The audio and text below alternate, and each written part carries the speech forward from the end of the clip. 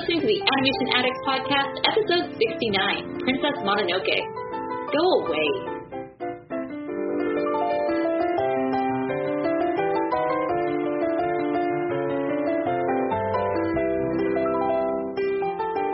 Welcome to the Animation Addicts Podcast with the Rotoscopers, Disney, DreamWorks, Pixar, Don Bluth, Studio Ghibli, and everything in between. I am your host, Mason Smith. Good evening, everyone. And I am here with Morgan Stradling, cool trainer extraordinaire. Hey. Well, fans, please excuse the amazing Chelsea Robson from this episode tonight. She is unavailable, but tonight we have a special guest who has never before appeared on the Animation Addicts Podcast, and that is our very own Rotoscopers writer, Myra Maya. Hi, guys. Roto Writer, I believe, is our new title. Yes. Roto Writer. Hiss, put that on her luggage. So actually, you know how last week we were talking about our accomplishments that we had done in the past month, you and me, Mason, finishing school and whatnot, and Chelsea's like, yeah, just doing what I do. Well, yesterday, Chelsea got to go to the Country Music Awards. It's kind of a big deal. So, Chelsea, put that on your list and check it off. Well, did she go like as an attendee or did she perform at it? As an attendee. That would be ridiculously cool. Someday, right? Although she did, Lindsay Sterling was a presenter, and Chelsea knows Lindsay, and so she texted her. And I talked to Lindsay like 5 times. Well, yeah. I was the ward executive secretary, so I saw her in the hall a few times. Nice. Yeah. Well, cool. What was Lindsay Sterling doing at the CMT Awards? Oh well. Exactly. They sure are branching out. Well, awesome. Well, so we will have to excuse Chelsea because she's on this amazing country crusade. This is going to be like one of those Prince John quoting episodes. I just know it. Mm-hmm. Myra, I hope you're ready because this can be pretty intense with our Disney quotes. I'm ready for you guys to quote. I'm actually a terrible, terrible quoter. Worst memory ever. Long-term big ideas I capture and I have, but quotes not so much. Awesome. Well, we are definitely going to enjoy having you on the show because this film that we are reviewing today is a Studio Ghibli Miyazaki masterpiece that has a lot of big ideas, and so you are just the person that we need on this episode, Myra. I'm so excited. Yeah, Myra is our resident Studio Ghibli expert and fan extraordinaire. So when we were thinking about this episode, I'm like, perfect. This is the girl we need to have. So welcome. Absolutely. And speaking of fans, the fans were in like a positive uproar when I tweeted that we were doing this movie. More so than any other like film that I announced on social media, at least on mine. And so our fans feel very passionately about this movie, and it's very popular. And as I'm sure you already know, we are doing the 1997 Studio Ghibli masterpiece, Princess Mononoke.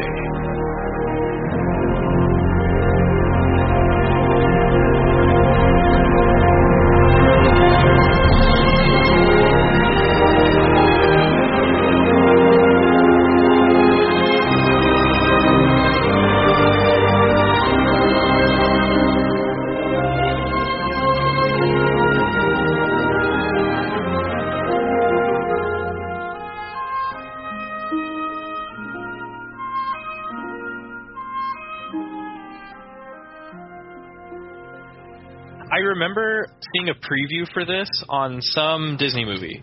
It was a Disney movie, and then there was a preview for Princess Mononoke. And if you ask me, I can imagine the title. I don't remember what it was, but it probably said something like, it's a story about a pig, a demon pig, and a boy who's infected by a demon. That's right. It's not a Disney film. It's a Disney distributed film. And the subject matter is so un-Disney at times that I kind of watching this movie recently to gear up for the podcast. I was like, wow, do we really want to do this movie? Because it's very mature. I think it's probably the most mature, like content-wise, that we've reviewed so far. Mm-hmm. Just because of the violence, From Studio Ghibli, partnering with Walt Disney Animation, it's a story about people's arms getting shot off. Yeah, this movie, I'd only seen it one time before, and so I forgot how violent it was, I guess. And so the very, very first scene is very intense. And so when there was a literal arm being chopped off and all the flesh being shown, I was like, whoa, what have I gotten myself into? Excellent. And we've got a ton of cool stories about the production and the distribution of this film. But parents, be warned, if you are listening, you won't find anything that's not clean on this podcast, but just know that Princess Mononoke is not a film for young children. Heads will roll. People will lose their limbs. There's blood and ooze. There's a lot of ooze in this movie. Mm-hmm. Would you agree? All right, so let's take you guys back. Original release date for Princess Mononoke was the 12th of July, 1997, and I'm always blown away by the release dates of these films that we review because I'm like, was it really 1997? I first watched this in high school. I didn't get all the way through it, but I completed it recently for this podcast.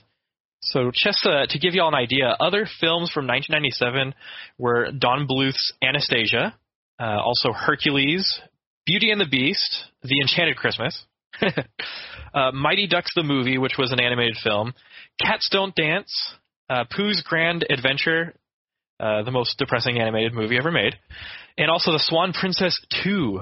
That one's for you, Morgan. And also The Land Before Time 5. So by the time this movie was made, there had already been 5 Land Before Time movies. That's always a good milestone, benchmark for a movie. Oh, by this time, how many Land Before Time movies were there? Oh, they were still in the first dozen. 93% on Rotten Tomatoes. So certified fresh. This is a hugely successful Japanese animated movie. Intended to be Miyazaki's final film before retiring. You know, the first of 5 times he said he was going to retire. That's a joke. It did so well that it led him to make Spirited Away. So for that, I thank you, Sensei Miyazaki, because without this film we would not have Spirited Away, which a lot of people consider to be Miyazaki's magnus opus, or however the heck you say that. According to some facts I found on the web, this is a monumental film for many reasons. For 1997, it was the second longest animated film ever made. It was also the last major animated motion picture to be filmed on plastic animation cells, as opposed to digital cell, compositing and stuff. And as of 1997, it was the most expensive anime ever produced. How about that, folks? And the production of the film is quite a tale. We have a lot of awesome information on the production of this film. Very interesting. So in terms of the production of Princess Mononoke, I actually ran to my local bookstore and purchased both parts of Miyazaki's biography, which pretty much go movie by movie that he's ever made and gives all of the material that surrounds that specific movie. Everything from a mock-up of the production notes that he gave as a proposal to the studio so that they would give him permission to make the film, as well as poems, interviews that he did after the film was released in Japan as well as in the U.S. Well, he never came to the U.S., but interviews that he did with Ebert and other critics. In the proposal, specifically, he talks a lot about the battle between humans and ferocious gods. That's actually the first or the second section of, and actually, I forgot to name the book. The first one is Starting Point, 1979 to 96. The second one is Turning Point, 1997 2008. So we start off with Turning Point. And in it, he talks about the battle between humans and ferocious gods. He talks a lot about the historical context of Princess Mononoke. He actually did set it in a very specific historical period in Japan, which is called the Muromachi period, which was from 1336 to 1573. So it's very specific to that era of Japan, with obviously a lot of fantasy, as most Studio Ghibli films do incorporate so much fantasy. He does illustrate and say exactly what the purpose of him making this film was. He is quoted in the book saying, "I am not attempting to solve the entire world's problems. There can never be a happy ending in the battle between humanity and ferocious gods. Yet even amidst hatred and carnage, life is still worth living. It is possible for wondrous encounters and beautiful things to exist. I will depict animosity, but that is in order to show the fact that there is something more precious. And that's just a small little bit of flavor of what he said in that section of the book. And there are 200 pages dedicated to Princess Mononoke alone, so it's quite a vast amount of information to process. He also really wanted to explore the ironworkers in this film because most of Japanese period films actually depict either the samurai or the villager perspective. So there's only those two dichotomies that are explored in Japanese live-action films as well as anime. So he really wanted to look at the people who are often left in the peripheral vision of Japanese historical films. Oh, he wanted to explore this idea that he encountered while doing a lot of research for this specific film, that a lot of demons and spirits that have been passed down through the generations of Japan come from actual incidences or accidents that happened surrounding the area. For example, Princess Mononoke, she has those tattoos on her face because there was a legend pertaining to a girl who had burn marks on her face. So instead of making them more so burn marks, he made them tattoos a little bit more deliberate. Or for example, in Japanese legends overall, there's also the tale of a young Cyclops boy who torments certain regions, and that comes from an iron worker who probably got his eye poked out at some point. Cool. So really going into not just the history, but also the mythology, the kind of demonology or spirits of Japanese culture. That's really cool. I'm really interested to read those books, because there's so many books about Walt Disney that people have read and written over the years, and different biographies of other major players in the film industry, but Miyazaki's huge and still around. So, I mean, that's really interesting. And, super dedication on your part from going out and buying the books. I must bow down to you, Omira. Oh, thank you. No, I had been looking for these books for I've been looking at them for a couple of years now, and I'm just I was looking for that opportunity to buy them, and I was like, you know what, this is perfect time. I'm just going to do it. And the weird thing is, and this is a little nitpicky thing, but one of them is hardcover, and that's Turning Point. That's the book that has Princess Mononoke, and the softcover one is the first half, and it really bugged me, but it's because they're actually reprints since they were both released in 2008, and it's been so long. But it's such a nice collection of just all of this information that honestly, I don't even know that they've compiled anything like this for anyone like, Walt Disney or any of the other major studios. Sure, you have the art books, which goes into, the details of, how things were constructed and all that sort of thing. But this is his actual words and ideas and what went into each and every single choice that he made for the film, which I think it's freaking awesome. I've only read, I didn't even get through the entire chapter for Princess Mononoke, but I read 130 pages in the last few days. So great. Thanks for doing your homework. You're welcome. My pleasure. So Miyazaki is passionate about his films, but it's obvious that he was really passionate about this film. I've been gathering some information on the production. Apparently, he personally supervised over every single cell of the film. That's 144,000 total cells, folks. And he also ended up redrawing 80,000 of them. 80,000! So, I don't know, should you call it micromanaging when it works so well? Yeah, that's true. I mean, if you're a type A personality, avoid working for Miyazaki in his studio because, yeah, you're going to have someone hovering over you and nitpicking and, of course, it's the master, it's the legend, but might not go over too well. And, in Japanese culture, I think having him be kind of a dominant personality over everyone, it seems like it would work. Yeah, totally. I can't even imagine working for the guy. Can't even imagine. Come on, use your imagination. Ow, it hurts. So, I mean, there's more, folks. He even went so far as to create a whole new kanji character, like a Japanese language character, to write his preferred title for the film, which was The Legend of Ashitaka. It was very Legend of Zelda. Actually, this film has a lot of Zelda in it. So that would have been cool if... I think it would have been people would have been less confused with The Legend of Ashitaka than Princess Mononoke. Interesting. That's my opinion, I think. Yeah. Well, I mean, they kind of explained that thing in the beginning, but and actually, what's really nice about a lot of the work that Miyazaki did was he wrote poems for a lot of the main characters, like the Forest Spirit and Yaku the Red Elk. he wrote this poem specifically for Joe Hisaishi, who is his lifelong music composer, so that he could get better insight into what those characters' musical themes were going to be throughout the film. Mm-hmm. Can't even imagine.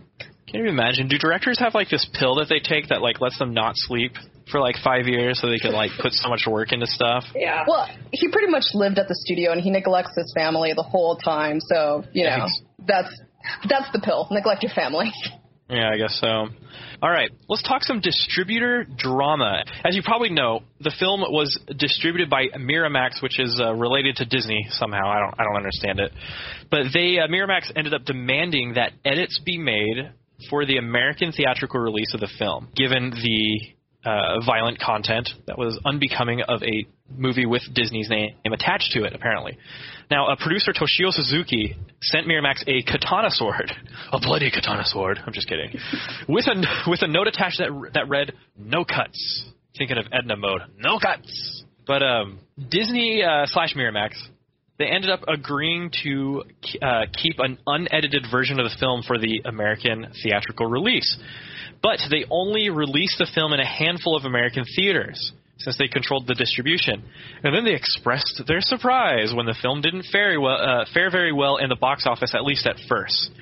Scandalous! But despite Disney's best efforts, the film ended up being the year's highest-grossing film in Japan, and by 2001 it was the top-selling anime in the U.S., following its VHS/DVD release. So that's pretty cool, because it didn't do well at first, but it was kind of like a sleeper hit once it hit video. But, you know, in the end, I don't really blame Disney for making the request for an edited version. And I don't understand, was Miramax supposed to edit it, or was that on Studio Ghibli's side? I don't know. And then doing some damage control when they ended up having to keep that promise, because I mean it is Disney, they have an image to keep up. But I am very glad that the American dubbed version of the film is unedited, as far as I can tell. I don't know if there were any content edits made. No, those are the video that we see now is pretty much the video that they shot and did originally. Yeah. Which is nice. Also, just a little bit of trivia. You know what film finally toppled this film as #1 in Japan? Ghost in the Shell. No. Final Fantasy. Spirited Away. Nope. It's not anime. It's not anime? No, it's not anime. Well, that's no fun. I don't know. I Titanic? know. It was Titanic. Oh, sweet. I win. Smith wins. Hey, good job. Me? Well, all right. Well, okay, that's very cool. So Titanic finally beat Princess Mononoke. But by just a smidge, right? I'm not sure on the numbers, but I would hope so, just a smidge. That was a really weird cultural undertaking. I don't know. That was weird when that happened. Miyazaki said so himself. He was like, that was really strange. So one thing when you first hear this movie, you look at the cover, and it gives you something very Japanese. A lot of times it's, kind of a warrior-ish holding a sword, or it's very violent, and then you see the title Princess Mononoke. And as an American, that kind of, anytime you hear the word princess, it kind of puts a certain connotation in your head and an expectation. Maybe this is a fairy tale or whatever. And it is kind of like a mystical story, but it's not. If you're going in thinking you're getting a Japanese princess story, this is way different. Because it's not even that she's a princess. She's just, there's no kingdom involved or anything typical that you would expect. So I just would love to see what people's reactions are, seeing just the title and the cover and then actually watching it. Whoa, what did I just get into? I'm not going to lie. When I used to see the title without seeing the cover without seeing the movie, I thought that Ashitaka's image on the box art was Princess Mononoke. I wasn't too tripped up on the whole princess thing. I don't know what it is, if I just ignore titles all the time, or if I just ignore information people give me and I just sit there and try to take the whole thing in.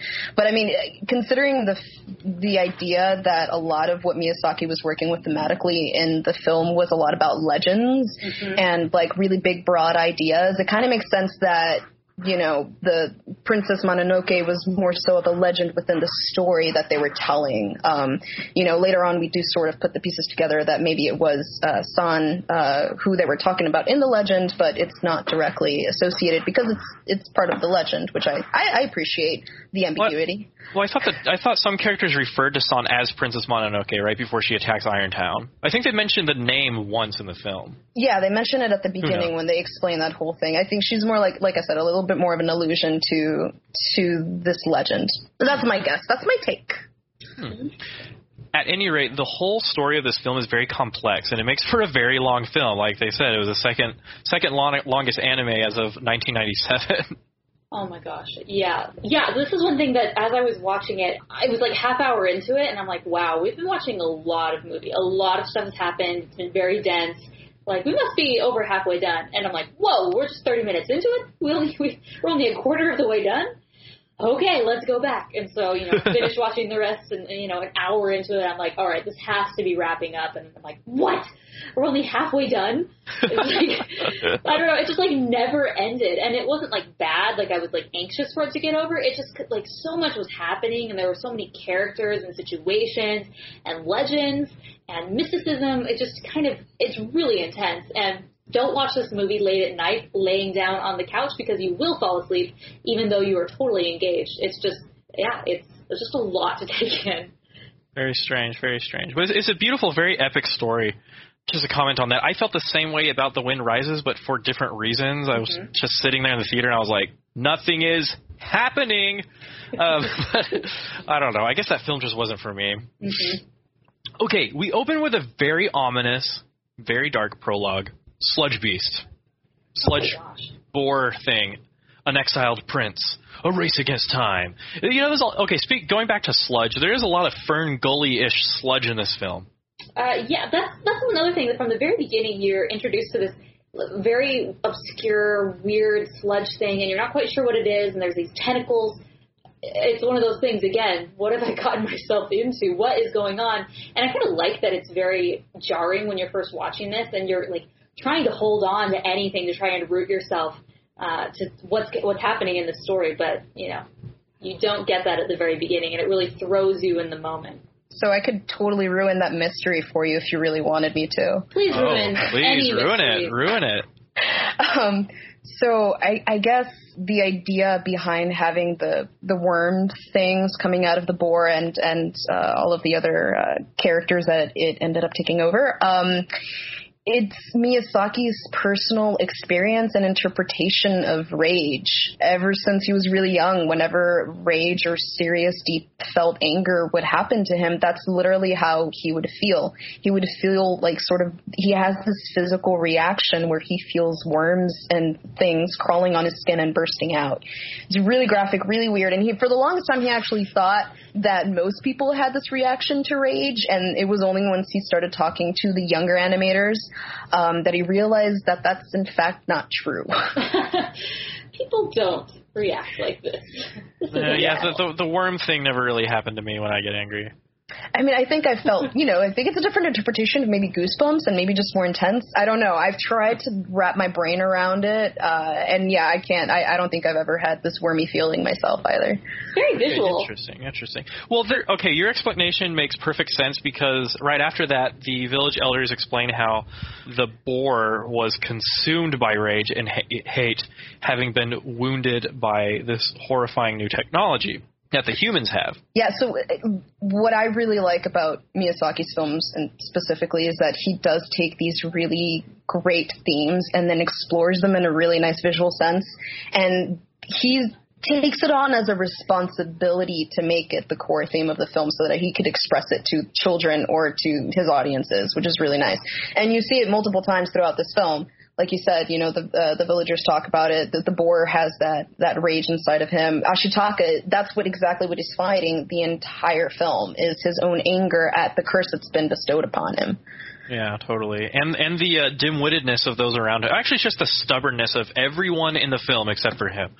Which brings us to Ashitaka. What a guy. He is the Link of this film. Just heart of gold. Okay, I don't care if people hate me for this, but can someone please make a guide on how to tell if an anime character is a guy or a girl? I really could not tell until Ashitaka spoke. Yeah. But the Mulan-style dramatic hair, and I'm not the only one, and our listeners know it, but the Mulan-style dramatic haircutting helped a lot for me. Ah, yes. I loved that scene. I thought it was very real. The customs of our clan, you have broken, you are a prince, we don't care, you must follow this ritual, cut off your hair, and we will never speak to you again, goodbye. Very harsh, to the point, but they are strict in in their observance of their rules and their laws, and I really liked that. Man, and he accepted it. There wasn't anger or anything. It was just, I must go now. Yeah, I love the purity of his village in juxtaposition to Irontown, the samurai, and the forest creatures. There's a lot of diversity as far as culture and attitude towards life in the film, which I really like. So Ashitaka goes on this epic quest to solve his curse, because of trouble in the West. It's always the West that's to blame. And he runs into our next main character, Jigo, the greediest monk ever. And he's probably my favorite character, possibly tied with San or whatever, Princess Mononoke or San. And he's voiced by Billy Bob Thornton. I was blown away. Oh my gosh. I was watching this with Jared, but he was not really paying attention. He was kind of on his phone. And what? Jared always pays attention during viewings. And then he just perks up and he's like, is that Billy Bob Thornton? And I'm like, let me double check. Google, IMDb. I'm like, yeah. He's like, that's weird. I couldn't tell. I couldn't tell until I IMDb'd him, and I was like, it is Billy Bob Thornton. I knew he sounded familiar. That's probably why I like him so much. How do you feel about that casting? Oh, dude. Okay, normally I don't like a lot of casting for animes, but I thought Billy Bob Thornton was this runaway hit. It was like a slam dunk home run for this film.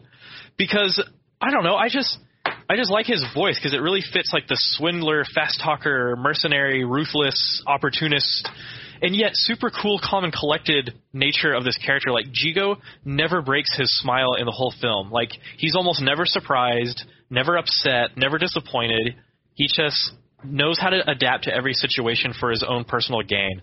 And I know that's rotten, but that's why I like his character so much. He's this weird, optimistic mercenary who's out to get rich, and he doesn't care what he has to do it, What's really weird, I enjoyed his character a lot, too, and I particularly enjoy his shoes. Oh, his shoes are amazing! They are amazing. They're 10 inches tall. I mean, that guy's calf muscles have got to be phenomenal. But a lot of the animators would actually question me a second. Not only the animators, but actually a lot of the during the press junkets and just in talking with critics, a lot of people would ask Miyazaki about this guy's motivations and who he worked for exactly, because that whole thing is a little convoluted between him and Lady Eboshi. Who exactly is the higher power there, and who they're working for. And he actually ended up telling the animators to think of it in sort of the social structures within Studio Ghibli, where Miyazaki's there and he's giving the orders and the animators don't really know what direction ultimately he's going in, and they just sort of have to trust him and just do his bidding for him. So I thought that was really funny. So that's how it works over there. Hey, he's just a modest monk trying to get by. Exactly. Lie! Yeah, I like him a lot. And I always like the duo of the very talkative, fast talker, and then the person who doesn't really want to talk, so Ashitaka and Jigo. And then a lot of characters kind of swarm together in this kind of mini battle with the Wolf Clan versus Lady Eboshi and her Iron people. Mm-hmm. And we get to the iconic moment of the film where Ashitaka first meets San. The iconic moment, people. All the posters are of this moment. And actually, I know that the American posters have the image of San glaring at Ashitaka from across the river, only they censor it and they take off the blood on her face. But the Japanese poster has this amazing image of San glaring at the camera with blood all over her face. I love it. It's totally my favorite part of the film, and it's I have a lot of qualms about animation stories overall, and I think that's evident in some of my past articles. By the way, if you have not checked out Myra's articles, you have to, because I'm going to include a link that just are any of her articles and her articles only, because she's very passionate. She's very polarizing. She doesn't kind of have the mainstream opinion, which is such a breath of fresh air. She has written some of the most controversial posts on rotoscopers.com, as much as you can say on our website. But yeah. Although Gary just won me out. He just got an article with 145 comments on it at the bottom, which I thought was was that totally blowing out. Was that Tangled versus Frozen? Yeah, it was. Yep. Hence Actually, so everyone many. was really respectful in the comments. Yeah, it was good. So definitely check out rotoscopers.com for all your great animation debates led by Myra and others. Yeah, and you'll actually see how polarizing I am at the end when we rate this movie, and everyone's going to be like, what? But anyways. Ooh. Yeah, mystery. Oh, wow. Stay to the end, everybody. Something to look forward to, everybody. Stay to the end. Very So cool. yeah, this moment is honestly probably the most impactful part for me of the entire film. Personally, I feel like when San, she's pulling out the poison out of the wolf's wound on the side, and she turns around, and it's almost like Ashitaka is witness to her naked essence. And like, this is San, no ifs, ands, or buts about it. It's not clouded. It's nothing. She's just standing there, and that is her. Unlike a lot of other stories that take this very romanticized version of falling in love at first sight. This is both gruesome and beautiful because it is real and it is honest and it is San. So that is why I love this part. I love their first interaction together. Hello, stranger. I'm coming I want to know who the forest spirit is. Go away. So romantic. I love it. That used to be my catchphrase in elementary school. I Go have away. a really sad story. So, like, I used it as sort of, like, just I had nothing better to say. I wanted to be kind of a little snarky brat. And so, like, I had this friend and these two guy friends, and they were super cool, and I really liked them, and we played Zelda together where we drew Triforces on our hands and pretended that we each had the different Triforce of power, Ooh. courage. Anyway, one day, one of these guys was kind of a troublemaker, and I kept, like, yelling at him to, like, go away, just go away. And one day he did go away. He got transferred to another school for bad behavior, and I always felt bad because I told him to go away. It wasn't you. You didn't cause him to perform bad behavior. I know. I Let thought it it was go. ironic. My last interaction with him was go away, and he's gone. Ah, well. Sorry. So you can't have a Studio Ghibli film without cute little spirit creatures. I like the little forest spirits. I like that they're children, kind of innocence of the forest kind of thing. And we get some cool scenes because Ashitaka has taken upon himself to rescue these wounded soldiers or wounded dudes, because there aren't a lot of male soldiers in Irontown besides the big pushover dude with the giant samurai sword. I've noticed that Miyazaki has literally mastered the art of 2D cinematography and composition. Like, he is totally in control of the image, and rightly so. He redid 80,000 drawings in this film. But one iconic scene that I really like is the zoom in through the forest. Everything's super quiet, slow zoom in until we see deer, and then we see not a deer, but the grand forest god spirit thingy, which is beautiful and creepy at the same time. It's very, very Miyazaki. And, after that, we get to Irontown, which is this stark contrast to the forest, and we are introduced to Lady Eboshi. Who is personally my favorite out of all of them. Throughout Miyazaki's interviews and all of the material that I read, he keeps referring to her as like the representation of the woman of the 21st century, because she is very headstrong and she is very much her own person, and yes, there is a higher power that she does answer to, but she has her business, which is Irontown. She makes iron, she makes weapons, and I love the fact that she is the one that works with marginalized people, like the ladies of the brothels and their husbands who are ox drivers, which, again, there's a lot of information in the books about what that exactly means, because those two groups, both the brothel ladies, obviously, and the ox drivers, were very marginalized, both in historical or period set films, as well as in historical documentation. So I love the fact that she sort of straddles this both major themes that the entire film focuses on, which is nature and making them dollar bills, y'all, making them dollar bills. Yeah, seriously. Yeah, so yeah, definitely not good, not totally good nor evil. And talk about a character who does not show her true form or true spirit when we first meet her. She's a very mysterious character. Also, art direction wise, her character is physically large. Like, her character frame is tall and large. You can see this a lot when you can see it the most when San has a showdown with Lady Eboshi right before Ashitaka comes in and stops the whole thing. She is a very imposing figure, and that makes total sense that she's a vision of the 21st century woman. You mentioned the ladies of Irontown. I think they're hilarious.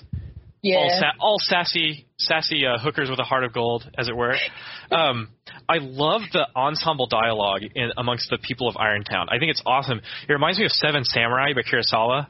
Actually, that was one of his biggest influence for this entire film. Cha-ching. I'm so excited that you said that. Yeah. And that film does exactly what he was actually trying to point out and not do. Seven Samurai has the samurai and the village people. This film deals with everyone else, but a lot of the context is derived from that film. That's crazy. Well, everybody takes from Kurosawa, but definitely, especially the scene where Ashitaka's sitting and eating with the men of the village, and they all have this banter, this dialogue, and everything's very very irreverent. It reminds me exactly of that scene in Seven Samurai where the dude is playing the lute or the harp or whatever, and these guys are just BSing in this pub. And it reminded me exactly of it. And I don't know why, but I freaking love the scene where Ashitaka tries his hand at working the giant bellows in the ironworks, and all the ladies are so thrilled to have a useful man around. They're like, whoa, he's so cool. See, that's a lesson to all men out there. If you just help around the house or just be a good boyfriend, the girls appreciate it. It's a big deal. What do we want? A girl worth fighting for. Bet the ladies love a man in armor. Yeah, totally. Oh, also, Lady Eboshi has this right-hand thug man, Gonza. I think he's brilliant. Oh, he's totally like Sokka from... Did I say his name? Sokka? Sokka. Oh, it's been a while. Yeah. He's, everything about him is Sokka from The Last Airbender. He's just sort of the goofy sidekick. He's hilarious. He has a little ponytail thing. Big, obnoxious pushover that no one has respect for. Basically. He has big guy syndrome. You know how some people have little guy syndrome? He has big guy syndrome. He thinks he demands a lot of respect, but he gets none. Heaven bless him. Gosh, there's so many characters in this movie. But there really are. What a cast. But all of them are memorable, and all of them fit in the space that are needed for. And he was voiced by John DiMaggio, which I think was a obscure but a really effective move. He voices Jake in Adventure Time, and he's also Bender on Futurama, my personal favorite. And I think it's a good choice. I think Jada Pinkett Smith also did a voice in this film. Oh, guys. I think she was the Irontown lady, right? The head wife or whatever. She was the head brothel lady. Yeah. Her voice was so off for me. The minute she spoke, I'm like, "Whoa, you don't belong in this universe. You are too sassy of a woman."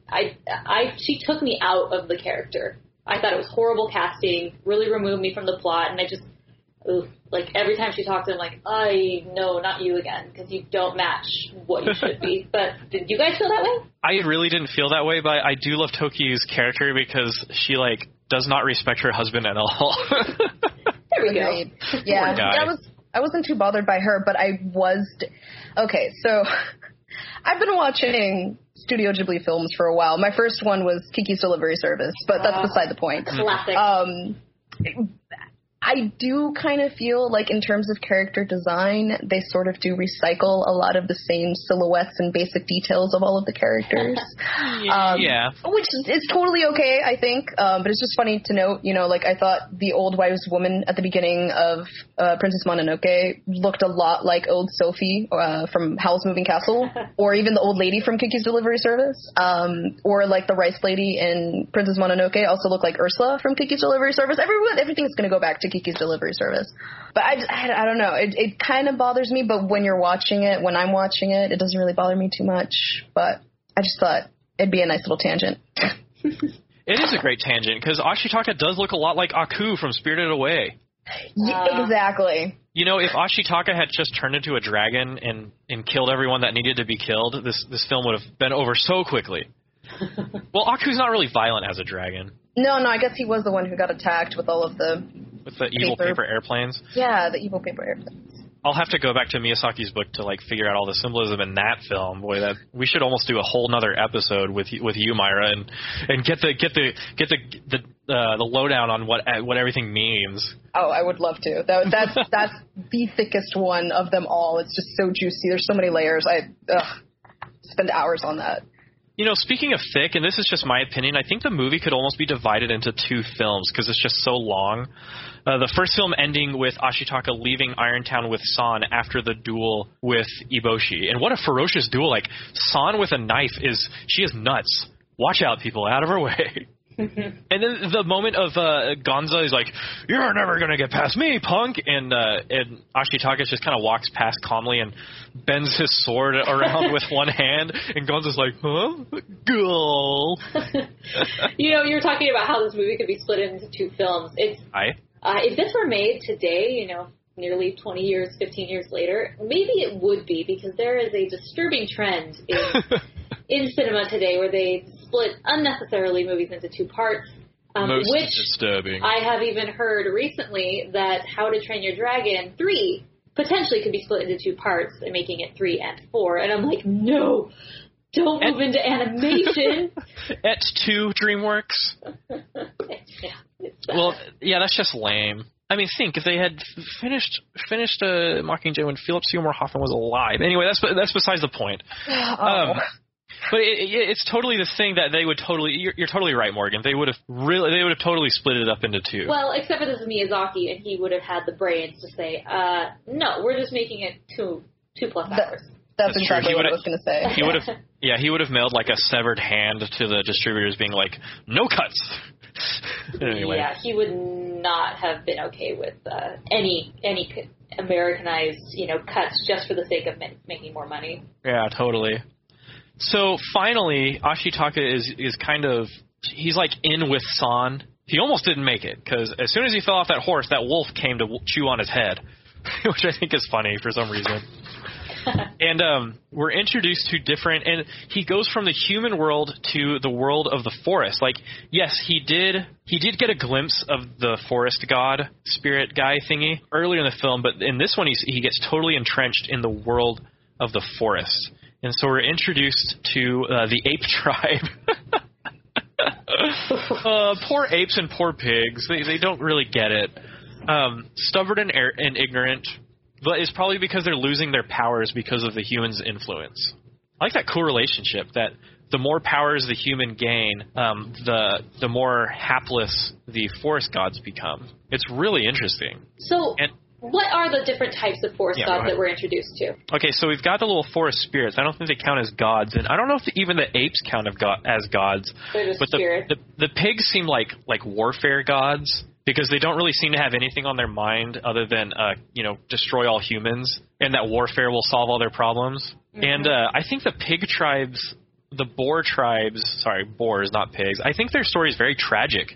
What's the name of the leader of the boars, the one that's alive? I don't remember. Otako. There's too many names I can't remember. Yeah. Is it Otako? Especially when they're mentioned once. Here we go. Yeah, just call him Otako. That sounds Japanese and legit. No, I'm not going to have taco. Now it just sounds Spanish to me, because it sounds like tacos. But tacos. Me. Okay, here we go. Princess Mono. And that's all I need. Princess Mono. Let's see. Okoto. Right. So Okoto is this giant elder boar, and he sees that Ashitaka is telling the truth, that there is a curse, and that hatred will make it worse and eventually consume everyone. But his story is so tragic because he's like, well, look, the humans have gained so much power that my men or my soldiers are stupid now. They're mindless. All they have on their minds is to kill the humans, and I don't care if we do die in this battle because we have this pride to defend. And he seems less stubborn than the rest of the boars. The boars are just like, kill the humans, kill the humans.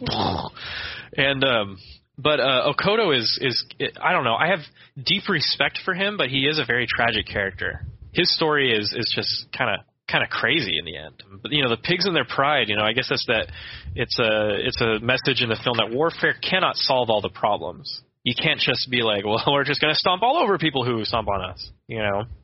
I do love the mood before the battle with the Boars. You know, before they're like totally routed. I love the music. Like, it's very tense. You can hear like a steady drum that gets louder. You know, did you guys feel the same way? Music is one of those things for me that it's like editing. Like, I don't really feel it until it's super intense and in my face. I did notice a lot more of the mellower music in between that I enjoyed a lot. But yeah, music's just one of those things that, like, unless I'm focusing and I'm like really trying to dissect on a more technical aspect, it doesn't really pop up for me.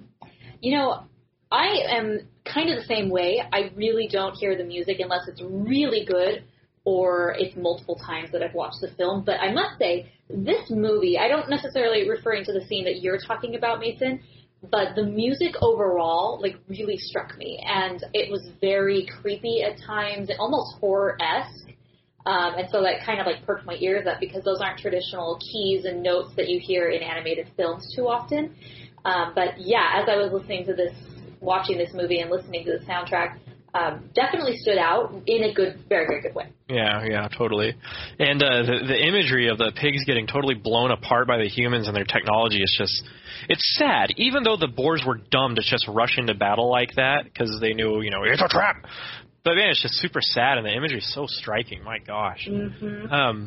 Let's backtrack a bit and let's talk about San and Ashitaka, because as soon as San gets the chance, she wants to kill Ashitaka. She's just like the wolves. Yeah. You know, and what stops her? You know, why shouldn't I kill you right now? Because I think you're beautiful. I can't. Is that what he says? I can't remember. Yeah. Like, you know, typical anime girl. Oh, he likes me. Or he's like, I'm totally blown away. Oh man. That's not to say that San's character is weak. It just obviously caught her off guard, and Ashitaka became a little more interesting to her. Mm-hmm. And so, for some reason, she has pity on him and goes and heals him. And then there's that cool moment of the forest spirit, some crazy foreshadowing as Jigo is watching the whole thing and plotting the demise of the forest god. And then I love the super awkward beef jerky kiss when she realizes that he can't chew his food. It is very tender because he's totally touched by her sudden stroke of compassion for him. Mm-hmm. And I think it's a very powerful scene, but at the same time, it's just like, easy, mama bird. She's feeding him, she's feeding him like a tiny baby bird. Oh, cute. God. And I think that's the only, and that's a significant scene because that's like the only time when Ashitaka is truly vulnerable. You know? Mm-hmm. He's pretty capable in every other part of the film. Mm-hmm. What an archer.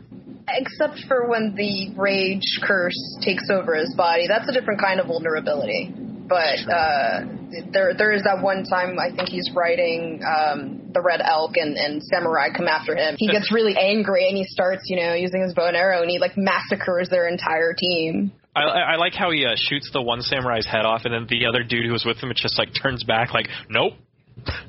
Nope. So awesome. I'm going back. So awkward beef jerky kiss, and then we get some crazy drama with Moro is another tragic character who has accepted the fact that she will not survive the wound inflicted by this newfound power of Irontown, the bullet in her lodged in her chest, and it's a very it's very tough. And it's very tough on San because she realizes that her mother, you know, figure is slowly dying and that she has to accept it. And so San, I wouldn't call her naive, but she, like, you know, she's not exactly a static character in this movie. She goes through a lot of growing and a lot of heartache herself, which factors into the ending between her and Ashitaka. But I thought I liked the cool scene where Moro is like, you know what, I know that San likes you, but you need to leave because I don't like you, and if you come back, I'll kill you. You know, Ashitaka, bound by honor, has to leave. And I like that concept, especially in Japanese cinema. And then when Ashitaka wakes up in the morning and you know, he leaves, I don't think he realized just how crazy his day was about to get. because the samurai are attacking Irontown. The Irontown people are helpless because Lady Eboshi took a troop of warriors. Half of them are going to betray them, led by Jigo, the crazy monk. And they're going to go kill the forest god because the emperor wants his head or he won't buy the iron anymore. So everybody's in this like weird bondage of enterprise and stuff like that. And it totally makes for a crazy finale for the film. And I won't even call it a finale because it lasts like an hour. And it starts with the horrifying imagery of a wounded Okoto being consumed by the demon. And is it me or those little pigskin assassin dudes really creepy? They're like the elephants from Dumbo. They're like the trippy hallucinogenic sequence of Dumbo. Yeah. We're boars. We're boars. We're boar skins on parade. Here we come. Clippity cloppity. They're here. They're there. What'll I do? What an unusual view. Oh, someone please make fan art of that. That's wonderful. It can have Ashitaka and San looking around, and the little pig dudes are dancing around them. I don't know why I find it so funny. Anywho. And so Okoto, poor guy, is becoming consumed by the demon, and then I don't know. He tries to eat San, and so San is in she's up Poop Creek without a paddle, trapped as it were, and so everybody is kind of clashing in this huge finale. I love the poetic justice of Lady Eboshi getting her arm gruesomely chopped off by the wolf. What did y'all think of that? That was awesome. Here's something to do. Here's something to do. Go either watch the DVD and go through go frame by frame of the scene of her arm getting bitten off. As Lady Eboshi has this like smirk on her face. Like it is not a grimace of pain. It's almost like a smile because she immediately when it happens she understands the cruel irony because she told her soldiers that even if he cut off the wolf's head, it can still bite, which I don't think is true in real life, but I'll just sip down that Kool-Aid.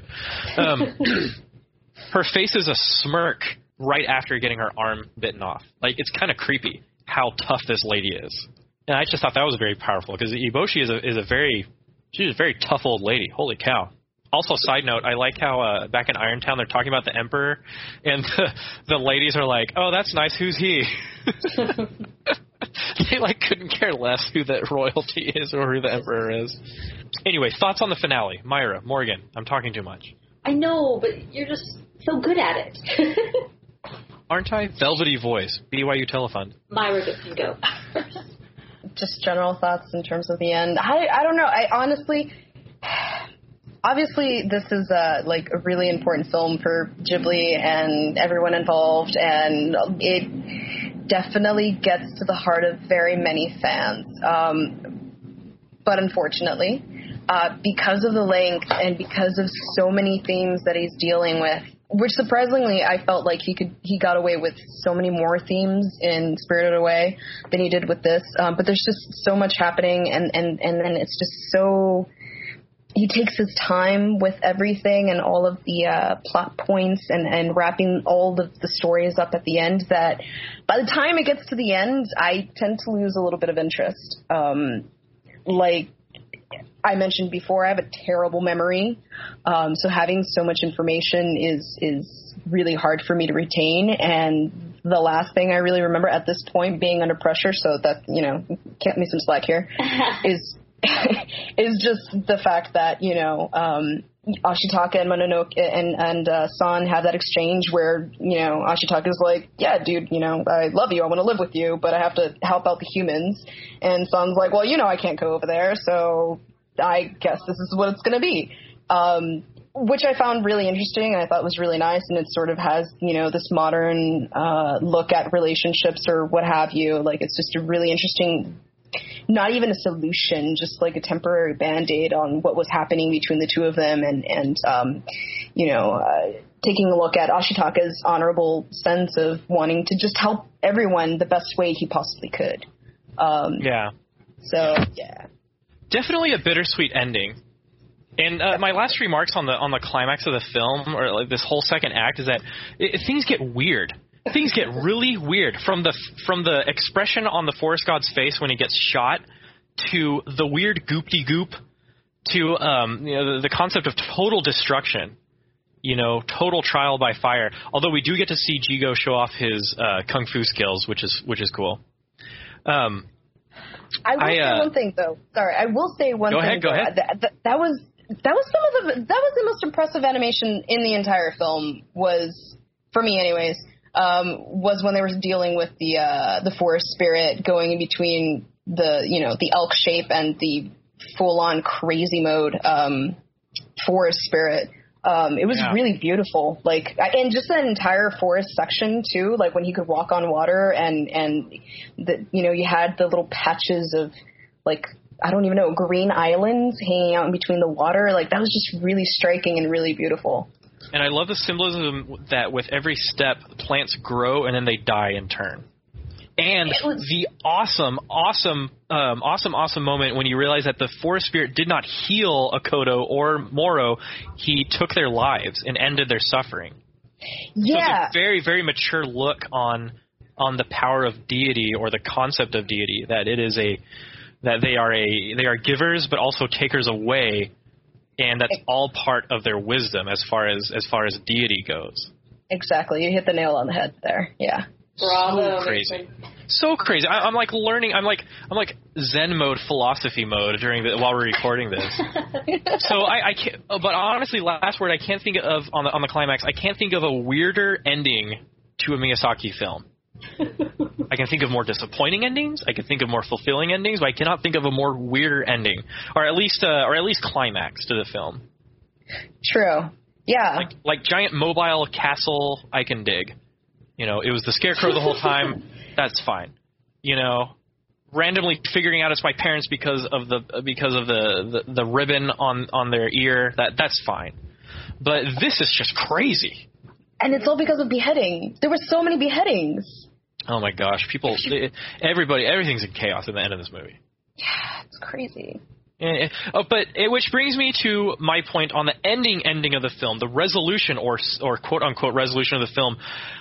I think the ending of the film was very disappointing, and I will tell you why.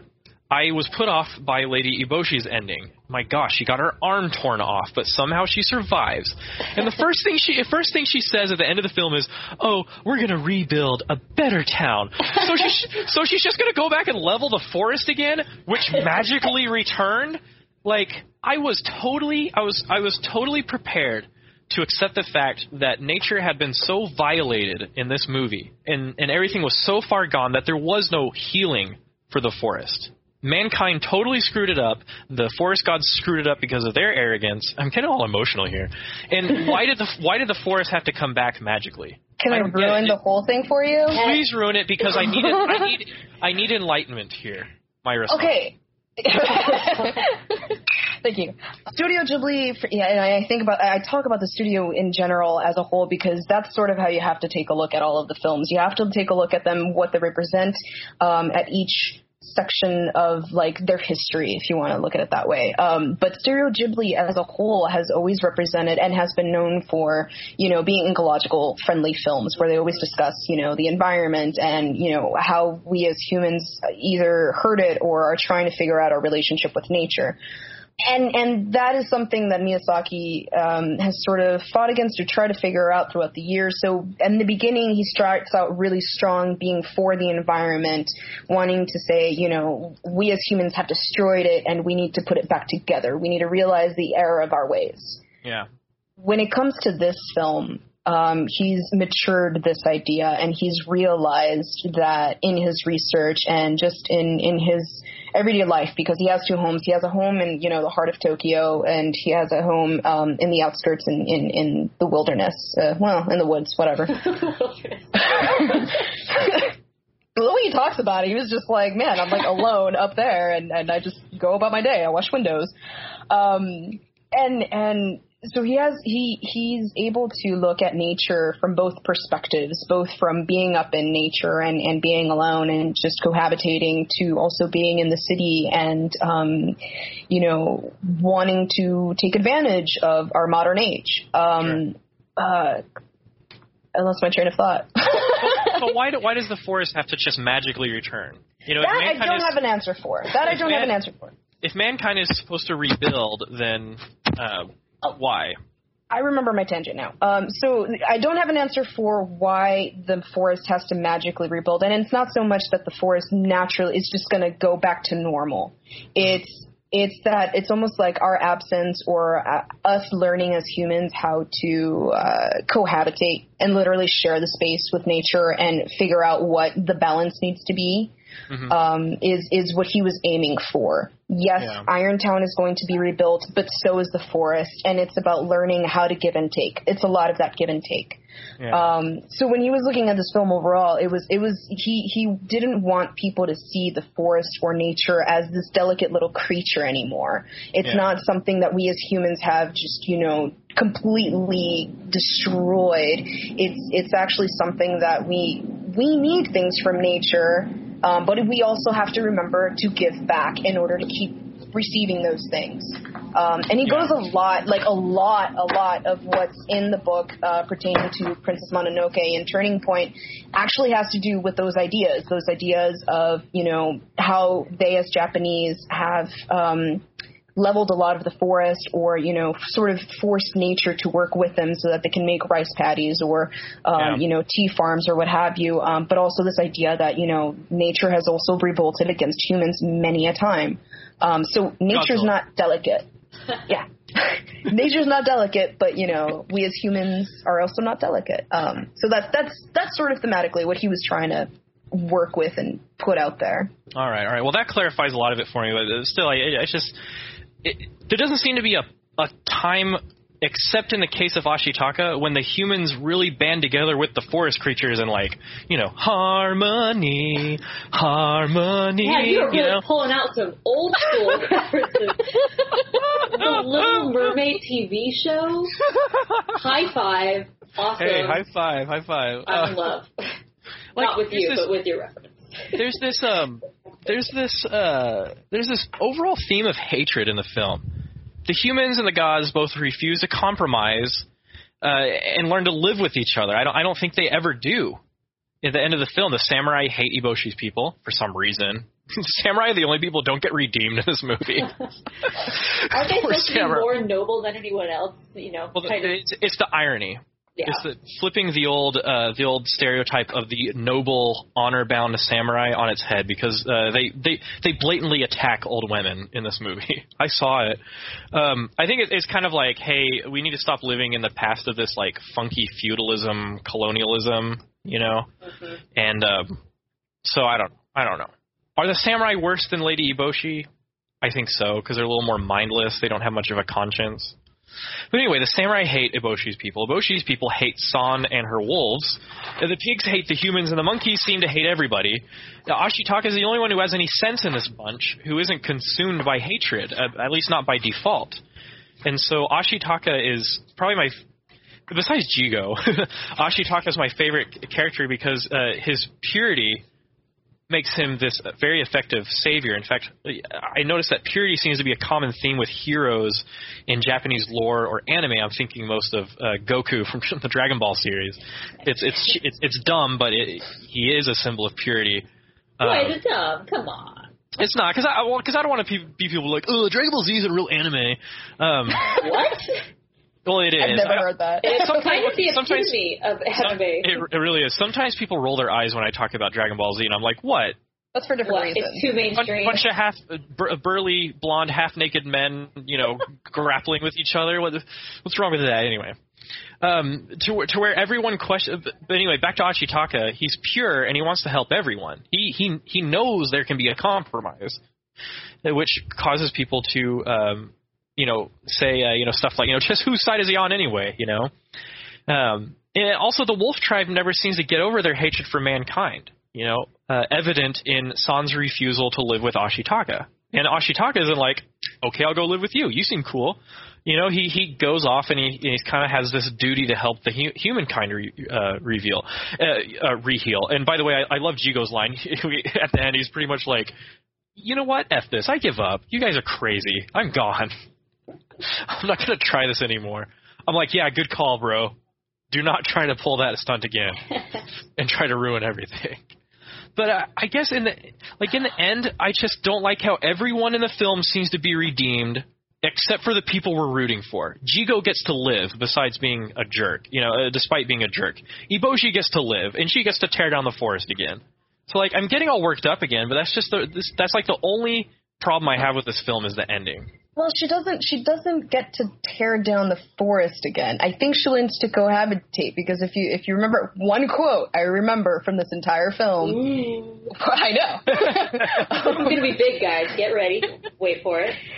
It's from, I think it was the Ox Driver, and he says something like, whoa, the spirit forest makes the trees? I didn't know that. Or something like that. See, I'm terrible at this. But he says something like that, and so there's a little bit of that realization. I think it's just a little bit of a seed into the audience consciousness that, you know, now they're aware, and it might change in the future. Okay, so maybe there'll be a little, and there's probably listeners who are like screaming at their stereos now, like, "Don't you get it, Mason?" Okay, now I see, because a little girl chant for you, a little ego raptor. But anyway, now I see that the people in Irontown kind of understand that there is a symbiotic relationship. There is a circle of life, as it were.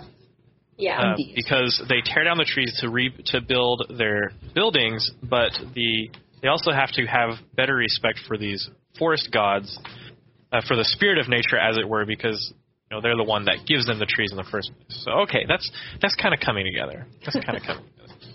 So in the end, frustrating ending for me.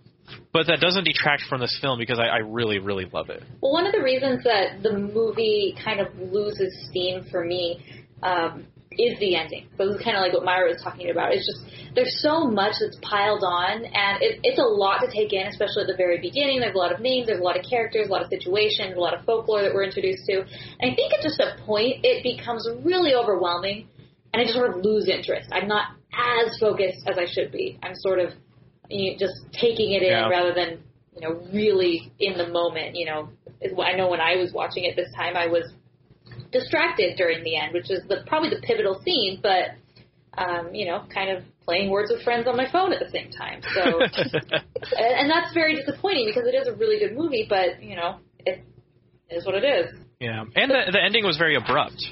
Yes. It was like, here's your head back. Whoop-a-doo-doo-doo-doo. We're all fine now. Dun, dun, dun, dun, dun, dun. Credits. Yeah. I do like that there are bazooka-toting people in this movie. I also think it's ironic that the Japanese were the first to develop gunpowder, but I mean, whatever.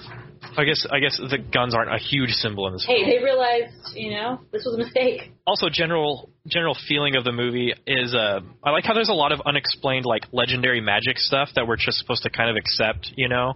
Mm-hmm. Don't touch it! We have to perform this ritual, you know? It reminds me a lot of the writing in The Last Unicorn, how there's just a bunch of magic stuff that we're just supposed to kind of sip down and accept. Mm-hmm. You know, which is crazy because you know, Last Unicorn was produced by kind of a proto Studio Ghibli, as it were. Yeah. The studio that studio eventually went on to be like Miyazaki's Crew. Also, I keep seeing the Last Unicorn graphic novel at Barnes and Noble. I really want to get it. Ooh, I bet it's really good. Yeah, it is pretty good. The art is they expand on the art. Well, you know, I flipped through it. You know, Goofus and Gallant buys all his comic books before he reads them. Goofus sits in the comic book store and he reads them, and without paying for them. There has never been a truer. Goofus sucks. He was like the original Beavis and Butthead, but just one guy. And very 50s. Very 50s. Goofus does not use proper table manners. Gallant always pays respect to the patrons of his house, you know.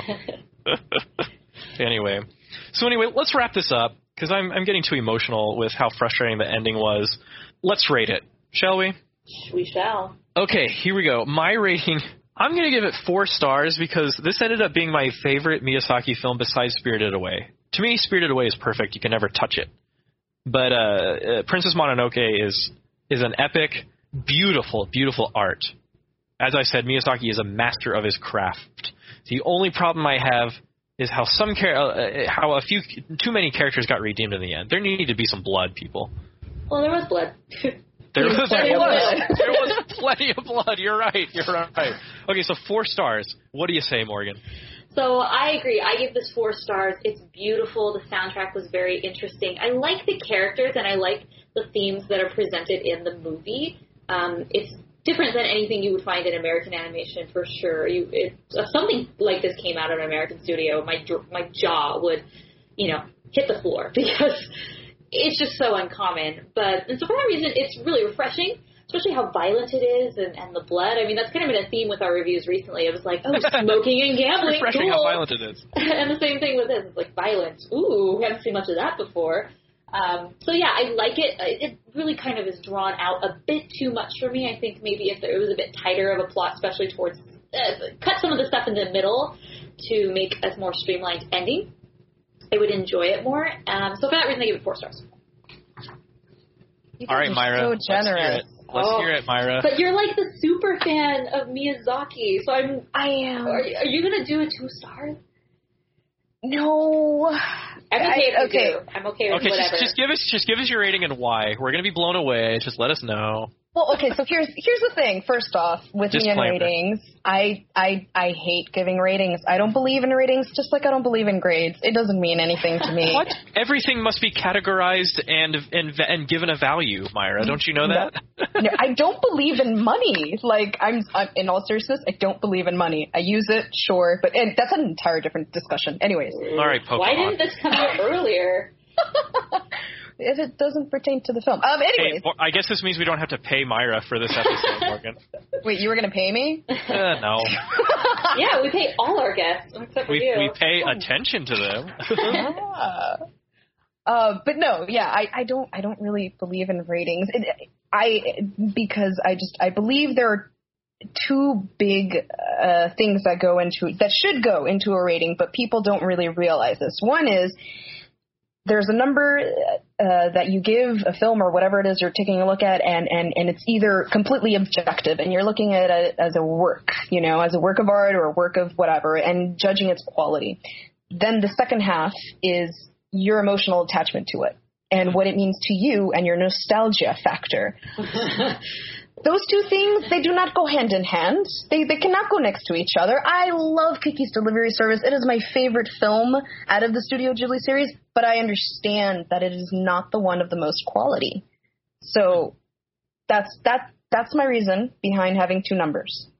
My numbers are, for Princess Mononoke, my objective number is a 3.5. And I'm being generous. Okay. My personal feeling towards it is more like a 2.75, like 2 3/4. I don't think we've ever had a 2.75 star rating. You guys Do they are even not have graphics for that, like on the website? I don't think it's possible.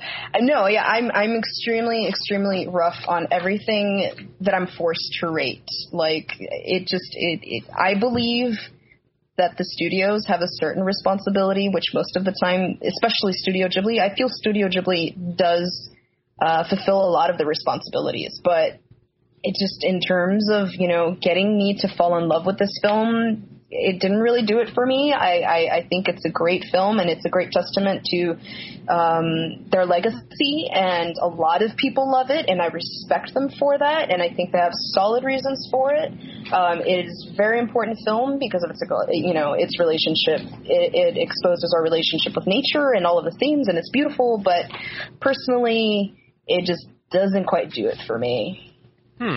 Very interesting. I love your opinions, and that sounds very demeaning, but I love your opinions, but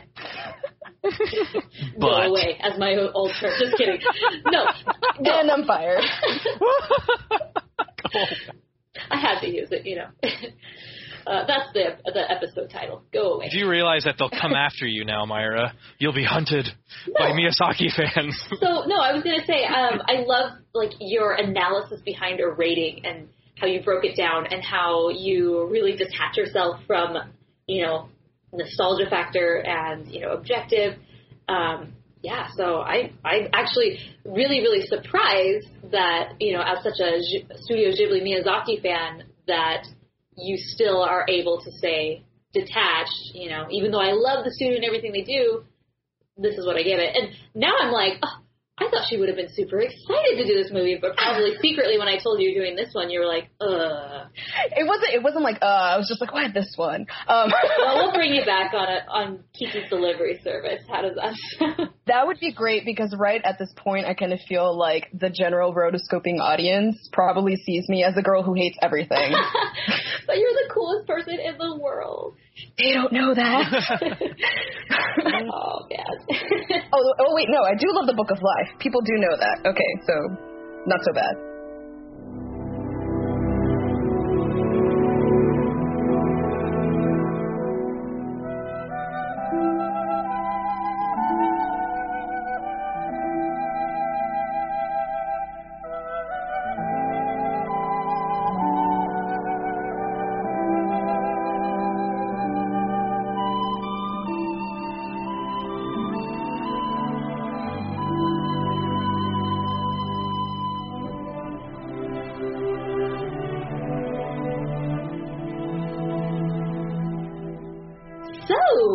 Now let's go into our voicemails.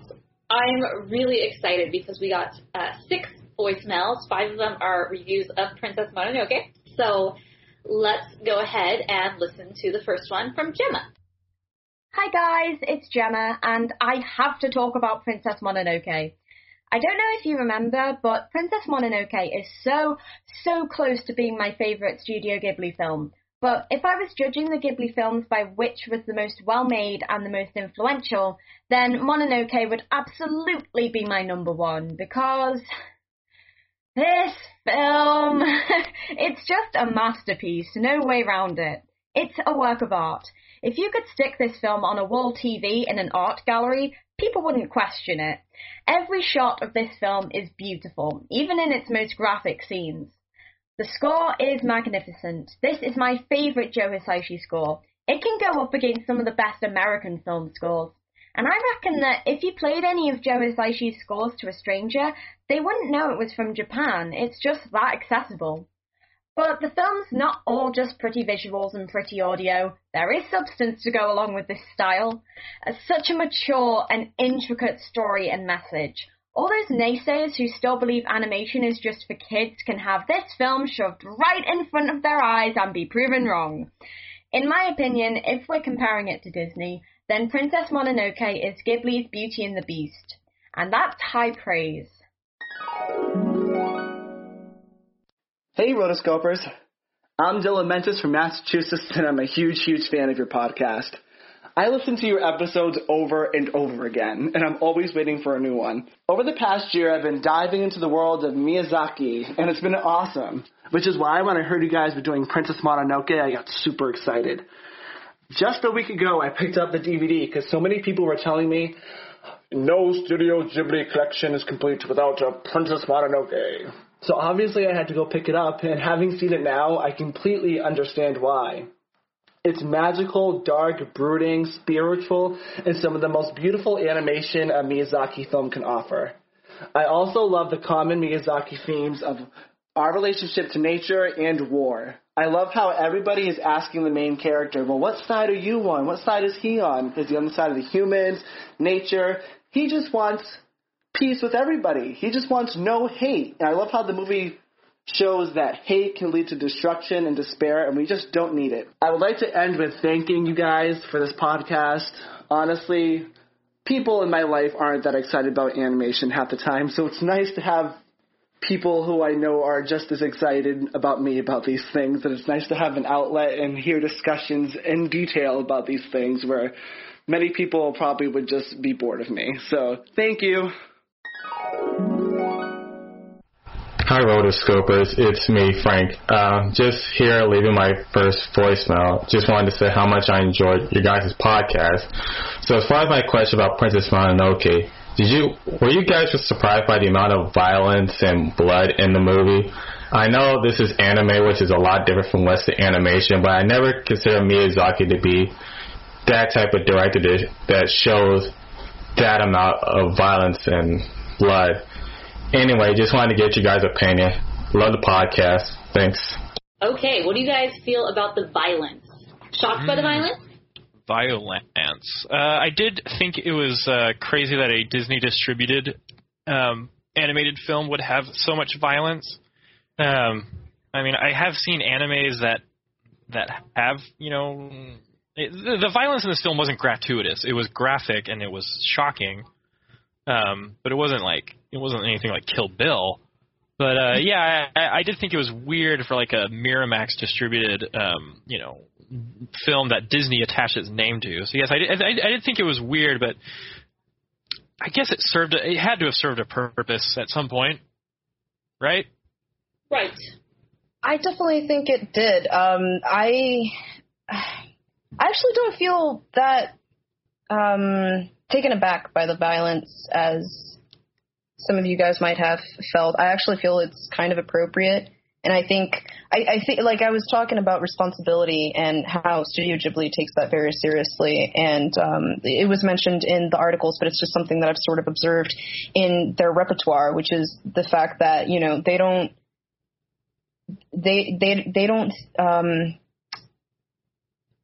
treat their audience as if they can't handle certain things. Like they think their audience is mature enough, at least, you know, intellectually, whether they're talking directly to children or teenagers or adults, they feel like they can handle certain things.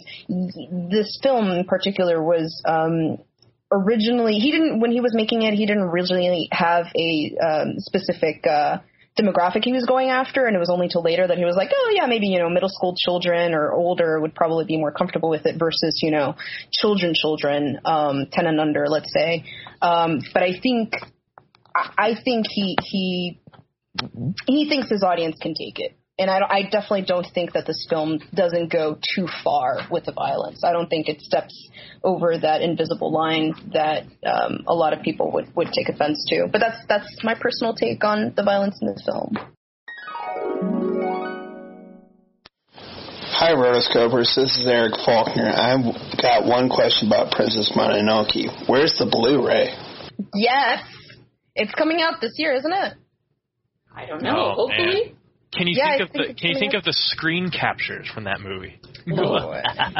So yes, where is the Blu-ray? I just went to blue-ray.com and it doesn't seem to even have any record that it's coming out yet. But Myra says it's coming out later, so I'm going to hold her to that. Oh man, really? I thought there was an article that maybe that was a different one. Don't hold me to it. Don't hold me to it. Wistful thinking. Now I have to look up all my articles. I did look up the Princess Mononoke thing. I guess what had happened was I remembered an article for a Blu-ray release in Japan, which is, I think it was supposed to happen last year. So you can definitely get the Japanese version. And I know they do have the Japanese versions in like the Barnes & Nobles or whatever your local stores. But for American release, yeah, maybe not so much. Okay, so now we have two more voicemails that are not related to the film, but they're just fun. So first one's from... this guy? The first one's from... We'll keep it a surprise. Well, hey there, Rotoscopers. This is Hank Hill, Strickland Propane. I just wanted to thank you for mentioning my dog Ladybird on your recent internet radio program. She's a real sweet dog, I tell you what. Bull! Dang it, Bobby, take that wig off. Oh, look what you made me record, son. Oh, I gotta go, Rotoscopers. Yo, man, tell you what, man, that dangle hot dogs go to heaven show with the great Chahi and the dangle Litchi goes, ghost on that fleas, man, and the dangle big alligator shows up and goes, let's make music together. It's real funny, man.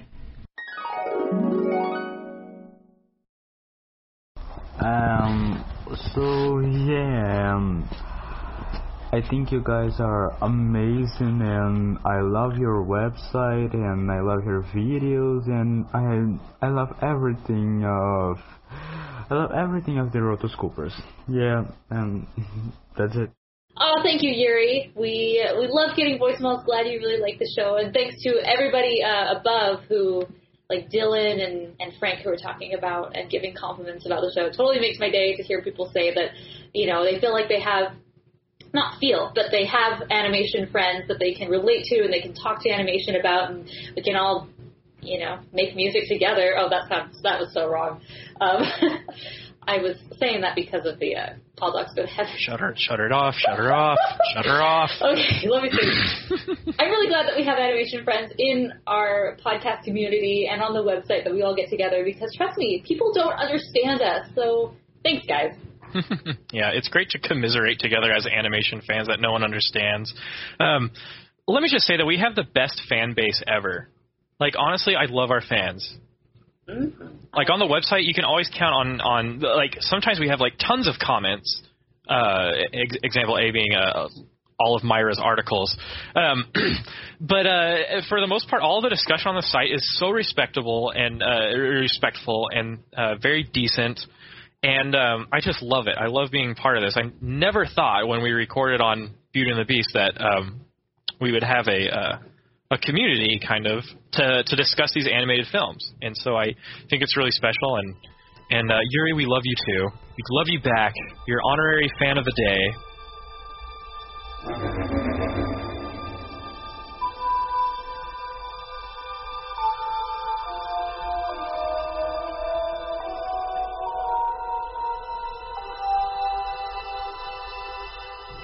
Okay, so we have 3 emails today. 2 are Princess Mononoke reviews, and another one are thoughts from All Dogs Go to Heaven. So the first one is from Gemma. So this is the same Gemma who just sent us a voicemail, but she was so excited. I was talking to her earlier, she'd already written this long review, so I'm excited to read it. You have to read it in a British accent. Hi guys, I know I've already sent a voicemail, but I'm sorry, I just have to talk about Princess Mononoke. Wow, you're good. I love Gemma's accent. 10 points for Slytherin. So you don't have to read this out because it's long. Well, we're doing it anyway because we love you. It is really a special movie. It's unbelievable how much ambition and hard work was put into it. This was Miyazaki's baby. He invested so much into this movie. I'm pretty sure he invested himself a lot in his other films too, but because this one feels much larger and more epic, there's a lot more passion put into it, and it shows on the screen. Coupled with the fact that Miyazaki looked over every frame and redrew half of the entire film himself. It almost reminds me of how invested Walt Disney was in making Snow White. He was so intent and obsessed with the project, it had to be perfect. Well, nothing can be perfect, but Mononoke came close. Mononoke is also special because it's an end of an era for Ghibli. It's the last traditionally hand-painted film they made before we get the marriage of traditional animation with digital coloring of the Ghibli films and anime in general today. So it looks and feels old-fashioned, in a good way, almost like how The Little Mermaid looks, before Disney started using the CAP system. But Princess Mononoke is still a hybrid of traditional and digital animation, and Ghibli's first use of CGI. It's barely noticeable. I can hardly notice it, but it's still an interesting note.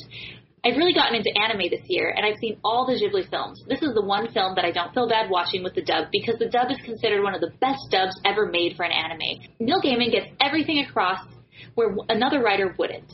And there's rarely any moments where added unnecessary dialogue where there would be silence in the original, which happens quite a bit in Disney dubs for Ghibli. The voice acting is great too. I don't see a problem with anyone. And unpopular opinion, I really like Claire Danes as Sam.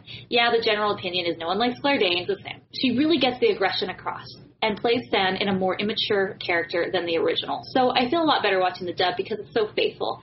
And in the original, Moro is voiced by a guy, and it's weird. I'd also like to add there's a 3-part documentary series on YouTube on the making of Princess Mononoke. I've yet to see it all because it's roughly 6 hours long altogether. Hopefully it won't be taken down before I get to finish. Here's the link. I'm looking forward to hearing the episode, and keep up the great work. Thanks, Gemma. This next email is from Suzanne. She says, "Hi, Rotoscopers. As you know, I'm a big fan of everything you do, and I'm very, very happy that you listened to my many requests for another Ghibli movie episode. Yay!" Well, Suzanne, that's the only reason why we even did this episode is because you suggested it. "I love Princess Mononoke," she says. "The music, the story, the visuals, the themes, the characters. It's a masterpiece. Every time I watch the intro, hear the narrator's voice, and see the mist above the forest, I get goosebumps. I just love how Ghibli films depict nature. It's so beautiful and mystical. Typically Ghibli, none of the characters are just good or just evil. Even though I love Disney and Pixar, I have to say that no Western animated movie has yet reached the depth and believability of Ghibli's characters. And there are especially strong female characters, even though the focus of the film is not a love story. The only reason that it's not among my top favorite Ghibli movies is that it gets really crazy and violent towards the end. It fits with the story. In the end, it is a war between humans and nature. It has to be dramatic. It is not something I want to watch all the time. But on another note, I do want to listen to the soundtrack all the time, one of Ghibli's best. So thanks again for reviewing this movie, and I can't wait to listen to the podcast. Please, please, please also review My Neighbor Totoro, Whisper of the Heart. I promise it's better than its title. It's really good. She says, and Kiki's Delivery Service. Keep up the fantastic work, Suzanne.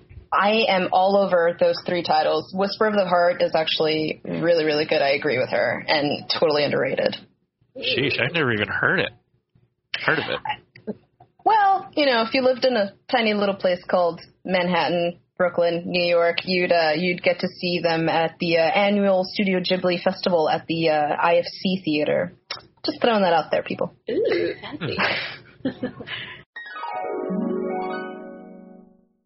So this next one comes from Chris, and it's in regards to All Dogs Go to Heaven. Hi, Rotoscopers. I was 12 when this film came out. I sort of knew what Mardi Gras was and the setting of the film itself, which I suppose didn't confuse me as much as I sort of wondered, what kind of world was this where dogs had this seedy underbelly separate from humanity to do their wills in?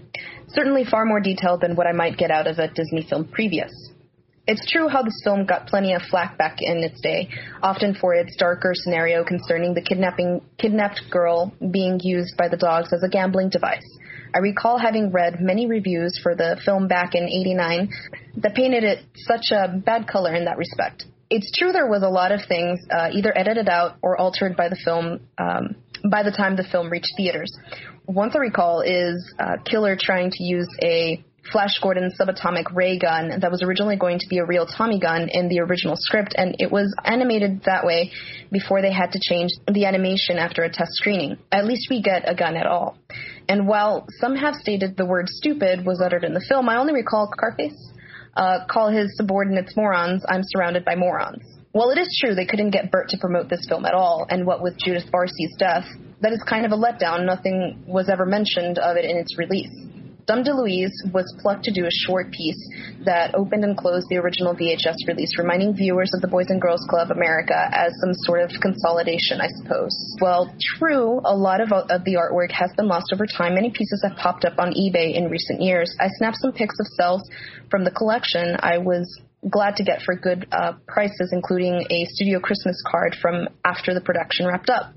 By the way, here's a quick vid of the Sullivan Bluth Studios from around 1988, and he posts that link, and he says, thanks again, Chris. Okay, thank you so much for your review, Chris. I loved hearing your thoughts, and holy cow, the fact that you have owned cells from this movie, makes me just really, really jealous of you, because, like we talked about, there is nearly nothing of this film available, so the fact that you own some is pretty special and exciting, and now I'm going to have to definitely check out eBay, because I want to own some too.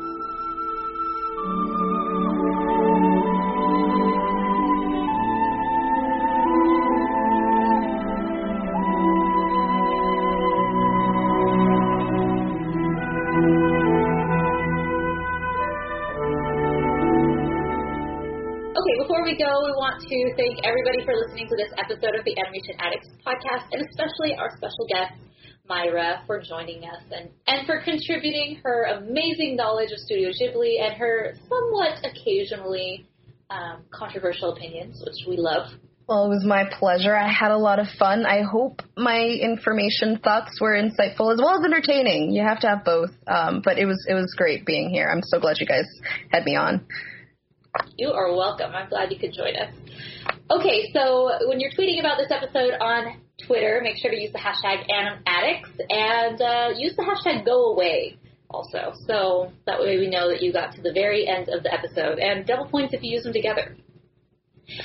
For show notes, make sure to go to rotoscopers.com/69. You can also find us on Hypable and Animated Views. You can subscribe to the podcast on iTunes and also Stitcher Radio and anywhere good podcasts are found. Be sure to leave us a review in iTunes if you haven't already. We love getting reviews, and they really help more than you know. If you want to have your voice heard on the show, be sure to send us a voicemail at rotoscopers.com/voicemail, or you can call in at 406-646-6575. Those last 4 numbers stand for Roto. All right, so our next episode is going to be Tarzan, because by the time this episode is released, it will be a special birthday present from the Rotoscopers to Mason for his birthday. This is the episode that he wanted to do, so happy birthday, Mason, prematurely. Aww. So get your voicemails ready for that, because it's going to be awesome. Thanks, everybody, for listening. This has been a stellar episode having Myra on the show. We're just tickled to have her on the podcast today, and definitely brought some awesome content to the show. So thank you for being here, Myra. Also, Myra mentioned the Miyazaki documentary biography books, which are Starting Point and Turning Point. And so, if what follows is an excellent way to support the podcast, and that is through our Amazon affiliate link. So we're going to set up some links in the show notes to go through our Amazon affiliate link and check out these books. They will be Amazon.com/startingpoint and Amazon.com/turningpoint. What's going to happen is you will be able to shop for these books, check them out on Amazon while supporting the podcast, because it goes to our Amazon affiliate link. You can't lose. So check out those links when this episode comes up, and you can find us at our individual Twitter locations, Morgan Stradling, at Morgan Stradling. You can find me on at Mason SMTX on Twitter. Also, thisanimatelife.blogspot.com. I've got some new stuff up, and I've also revamped the template of the website so it doesn't look like barf. So check it out. And Myra's Twitter handle is at Amaya Sunwizard. So at Amaya Sunwizard. To find her on Twitter, and trust me, it's worth it to follow all these awesome people. Again, thank you so much for listening. We love you guys, and we love animation. Until next time, we are the Rotoscopers.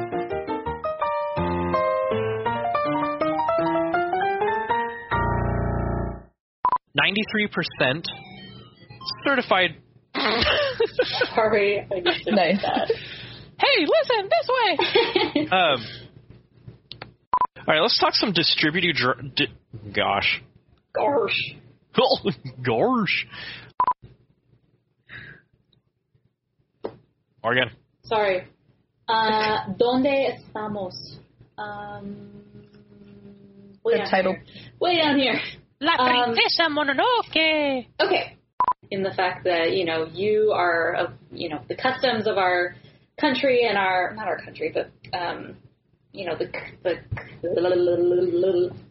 the customs of our organization.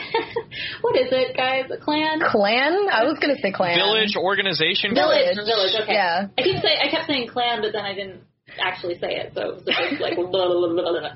Okay. Oh, what's her mom, wolf mom, god name? Mona. Again with the names. Mona. God, I gotta go back to IMDb. I'm flipping through my book. Oh, I keep typing Spirited Away. Let's see. Princess Mono. No. Okay. Mono. No. Okay. Let's see. Moro. I only have one thing to say to you, Hank, and you, Boomhauer. Is that my lawnmower has a watertight seal. I can mow my lawn in a hurricane. Can you mow your lawn in a hurricane, Bill? No. Can you mow... I can't even do it. Here's the deal, Hank, is that there's a conspiracy against the government. I mean, the government is the conspiracy. Okay, that was the best King of the Hill impression I've heard. That was impressive. It's really good. That was the best Boomhauer I've heard, too. Oh. He really brought the inflections of Boomhauer's voice. What are you talking about? I thought it actually was Hank Hill and Boomhauer. Oh, I'm sorry. Way to ruin it. Right, it was. Oh! Dang it, Bobby. That's like my favorite. I quote that whenever something crappy happens or someone does something wrong. I'm like, gosh, dang it, Bobby. Dang it, Bobby, what are you listening to? It's Radio Disney, Dad. Have you seen that episode? Anyway. Oh, that's awesome. Mike Judge. Yeah. contributing her incredible not confrontational, term I'm thinking of,